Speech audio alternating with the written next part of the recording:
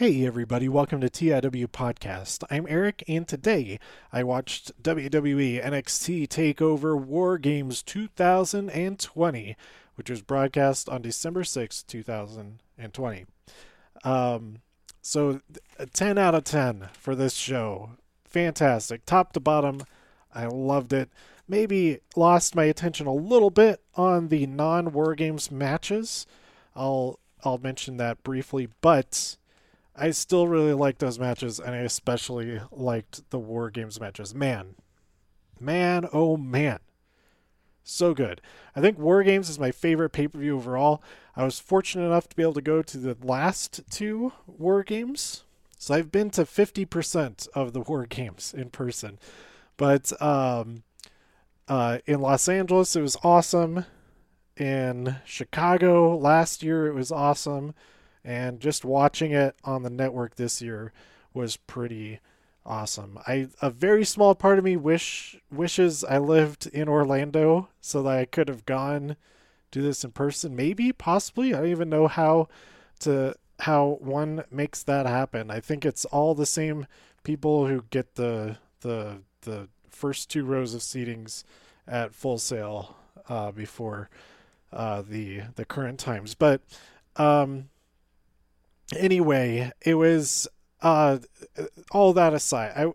I even though I was just watching them, they were still really fun. I was sort of focusing a little bit on playing War Games in WWE Supercard, brand new game mode, all of that. But man, that doesn't even matter. I saw a really great time watching this.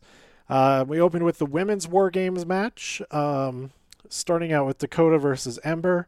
Team Shotzi had the advantage, so Shotzi was the next one added, followed by Raquel.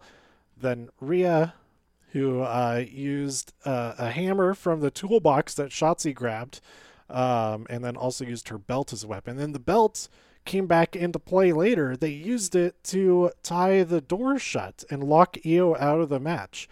But then Tony joined and Io joined. But before Candice got there, they tried to lock Io out. Raquel mostly did a lot of that work. And then Candice was able to get in. They locked her out, but Io found her way up the side of the wall. Also found a trash can, put the trash can on, and jumped into everybody, and it was amazing. It was so great. Indy attacked Io to keep her out of the match, but it was not as effective as they would have hoped. We had an Eclipse deliver to go to Dakota Kai into two chairs, which was incredible. And then the match ended. Despite the incredible entrance, Io caught the full force of Raquel Gonzalez's power bomb through the ladder that was draped between the two rings, and she got the pin for the win. But man, what a great show. What a great match. If this show was just this match, I would have loved it. But there was more. That was just the opening match. We had Thatcher versus Ciampa. This is the one that lost my attention a little bit. It is so hard to follow a War Games match, obviously. But somebody's got to do it. When you've got two War Games matches, you can't have those back to back. You got to have a War Games sandwich or something. But this was a very good match. Thatcher got real bloodied up. His ear is bleeding. And Ciampa eventually, not because of Timothy Thatcher's ear necessarily, but Ciampa hit the Willow's Bell and got the win for that match. Then we had Loomis versus Grimes in a strap match. This was really good. This rivalry is fantastic. They keep putting their own spin on all these different kinds of matches. They had that blindfold match. They had the haunted house thing. Now they had the strap match. What next? What are they going to do next? I don't know. But Dexter Lumis eventually won via silence.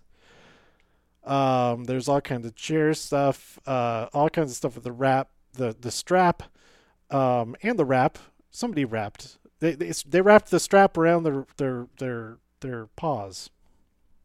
Paws does not rhyme with strap or wrap. I was hoping it would instead of hands. Hand also does not rhyme with strap. They're traps. That's the muscles on their back, isn't it? Trapezius muscles. Anyway, yeah, this match was really fun. And then we had another really fun match: Gargano versus Priest versus Ruff for the North American Championship. At one point, Ruff gets murdered into the barricade by Damian Priest, and Damian Priest seemed a little bit worried about what he had just done. But Ruff made his way back into the match. He had an amazing corkscrew cutter. I wrote that down. It's with like 5 exclamation points. It was really cool. We got a double flatliner by Priest. And then ghost faces showed up. There were 6 of them, maybe 7 of them. One of them had a lead pipe, the main one, and the main one helped Johnny Gargano win via one final beat. And it's Theory. It was me all along, Austin.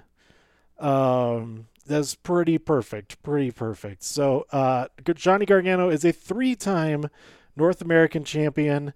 There's a great backstage interview afterwards, and where he basically says, "Well, maybe I lost it on purpose so I could break another record, and win a 3rd time," which is, I don't know why more people don't use that logic.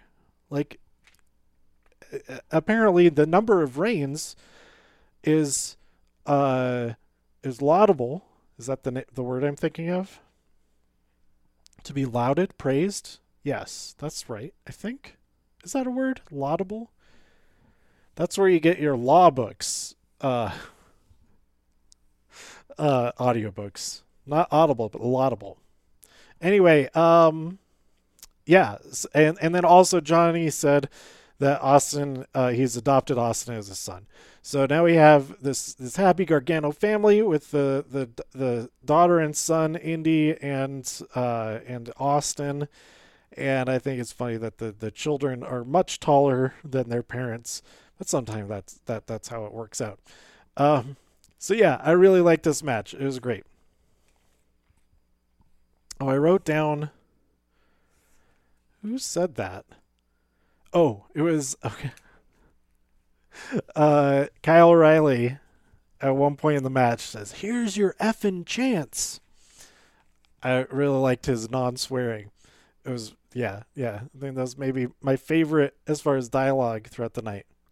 But we ended with the other War Games match, Undisputed Era versus Pat McAfee and his boys for the brand.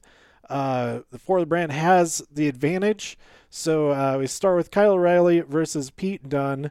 They add Oney Lorcan in there. Then they add Fish. Then they add Danny Burch, who introduces cricket bats. And they add Roderick Strong. At this point, nobody has introduced any weapons of any kind other than the cricket bats. Oh, that's pretty interesting. But then Pat makes his entrance, and he has 4 tables, each with a different member of Undisputed Era spray painted, their name spray painted on those tables. And at first, it seems like they might go to plan, that their plan might go to plan. What am I saying? That their plan might work. Yeah. Because they put Roderick Strong through his table. And they have the other 3 set up in various places. Let's see. Yeah, that Strong gets put through his table by a beautiful moonsault by Pat, like incredible. Um, but as we eventually take out their opponents, put them all through the tables, the remaining three, including beating down McAfee. He does hit a swanton bomb off the top of the cage, but what does that say? Oh, Adam Cole was added last. And what is that? What did I read? I ran out of room, so I wrote. It looks like eating, eating str, eating string cheese. What did I even? I don't even know. Nobody was eating string cheese. What did I even write down there? Anyway, the match was incredible. Um, all of them. Kyle O'Reilly and Pete Dunne, especially, they started the match. They ended the match. The match ended when Kyle O'Reilly pinned Pete Dunne, and that was super cool. That was the two who started who finished it. I really like that about it. There's one point where everybody except for Pat were taken out of action, and then Pat tries to climb up the cage, and then he explains on social media later, he's like, "No, I wasn't going to escape. I wasn't going to forfeit the match. I was just going to stand or sit at the top of the cage. Like if a dog is chasing you, you like jump up onto the car or something like that." That was his justification for it. He is the master of the flying nothing.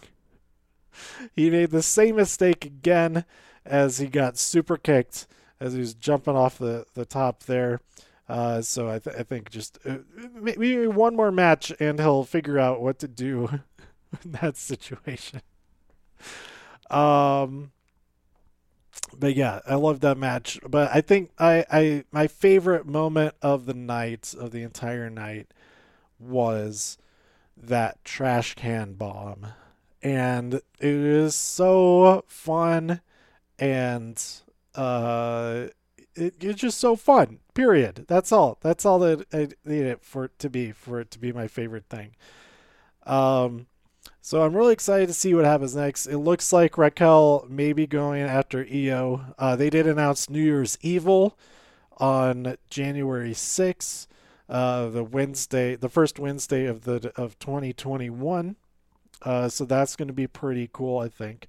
Um, I think the only thing that this night was really missing out on, we did get a championship match, so that was good.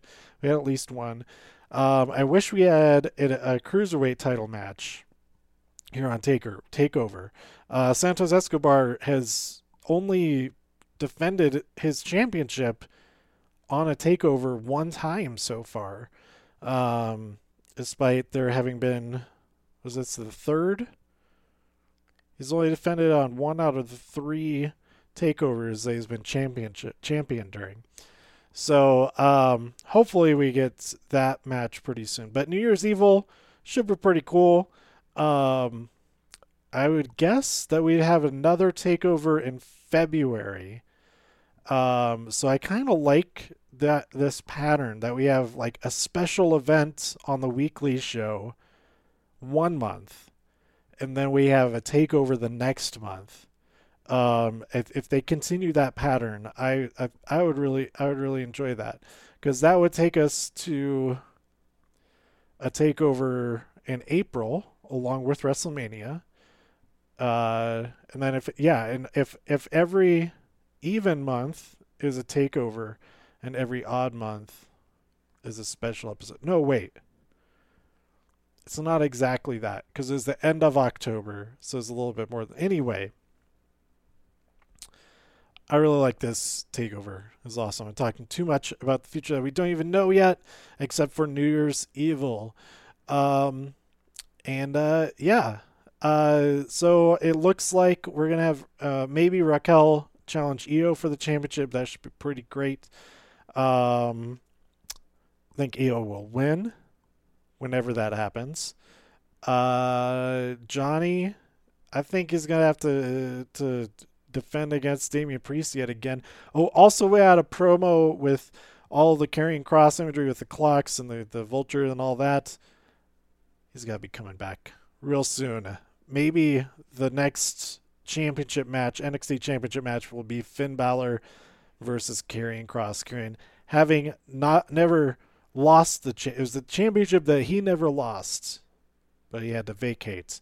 So I think that's a pretty, if they are waiting for that, they're like, okay, we don't need to have, okay, Finn will be recovered fairly soon, and it's actually been long enough that Karrion Kross may be recovered by now. So why not make that the championship picture? So I'm excited for that. Otherwise, I would say Damian Priest seems like he should be going after Finn Balor next, but I guess we'll see where everything goes. I like really. There's a whole bunch of people that I want to see fight Finn. I want to see Kyle O'Reilly fight him again. Honestly, that match was incredible. But we've got the Grizzled Young Veterans. I think they're going to be going after Danny and Oni pretty soon. But what else does it look like? It looks like we're going to have... Oh, I don't think we've had Kurt Stallion versus Santos Escobar yet. So I think that's going to happen on NXT itself. I'm still really far behind on 205 Live. Hopefully I can catch up on that real soon. But I did record this episode after I recorded my episode for this week's Monday Night Raw, so stay tuned for that. I am going to post this episode first, so I don't even know why I mention it in either of these episodes. You just listen to them in the order, or you may have just listened to one of these out of the two, if it's the show that you want to hear about. So, yeah, 10 out of 10 for this episode, for this takeover. So awesome. I also really liked, because they don't have as high of a ceiling as they do in an arena. I liked their engineering, the construction of it, that the sides of the cage, they like swing down from the ceiling instead of just being dropped directly down. Also, the matches that were not War Games matches, they all utilized the set. It was notable that the set, the entrance ramp, it was just a platform straight across all the way to the stage. And at first I was saying, why didn't they put the door on that side, on that facing the entrance? And I realized if they did that, it would be a lot harder to pull all the stuff out from under the ring to throw into the door.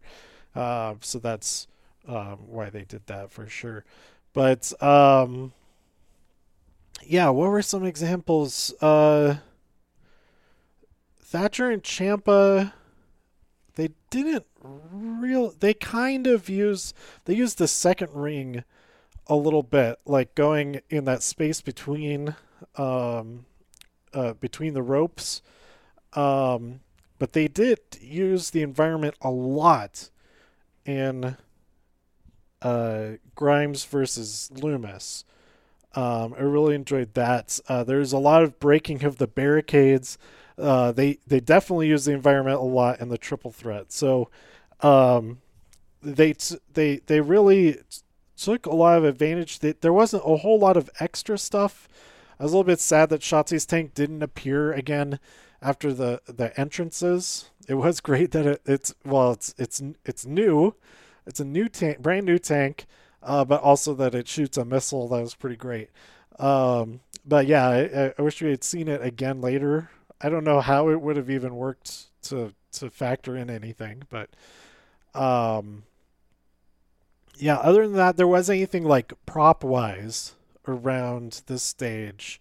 Like there wasn't like a full size tank or anything like that. Like we had a Great American Bash, we had the really nice cars. Those played into some things. In Your House, of course, had the whole house thing. And then Halloween Havoc had the pumpkin, which got deflated right at the beginning. There was some other Halloween stuff around and about, I think. Maybe it was just the haunted house stuff. But yeah, great takeover. Probably my favorite takeover of the year that I didn't attend in person, because the only takeover that I attended in person was Takeover Portland, which was really good. But yeah, awesome. Another War Games is in the books. So let me know what you thought about it by tweeting me at TIW Podcasts. Go to TIWpodcast.com for more reviews. If you enjoyed this episode or anything else on the site, please share some links with your friends. Subscribe on iTunes, Spotify, Stitcher, YouTube, wherever you like to listen. Stay safe, healthy, and happy out there in all of the infinite multiverses. And I'll see you next time here on TIW Podcast. Bye.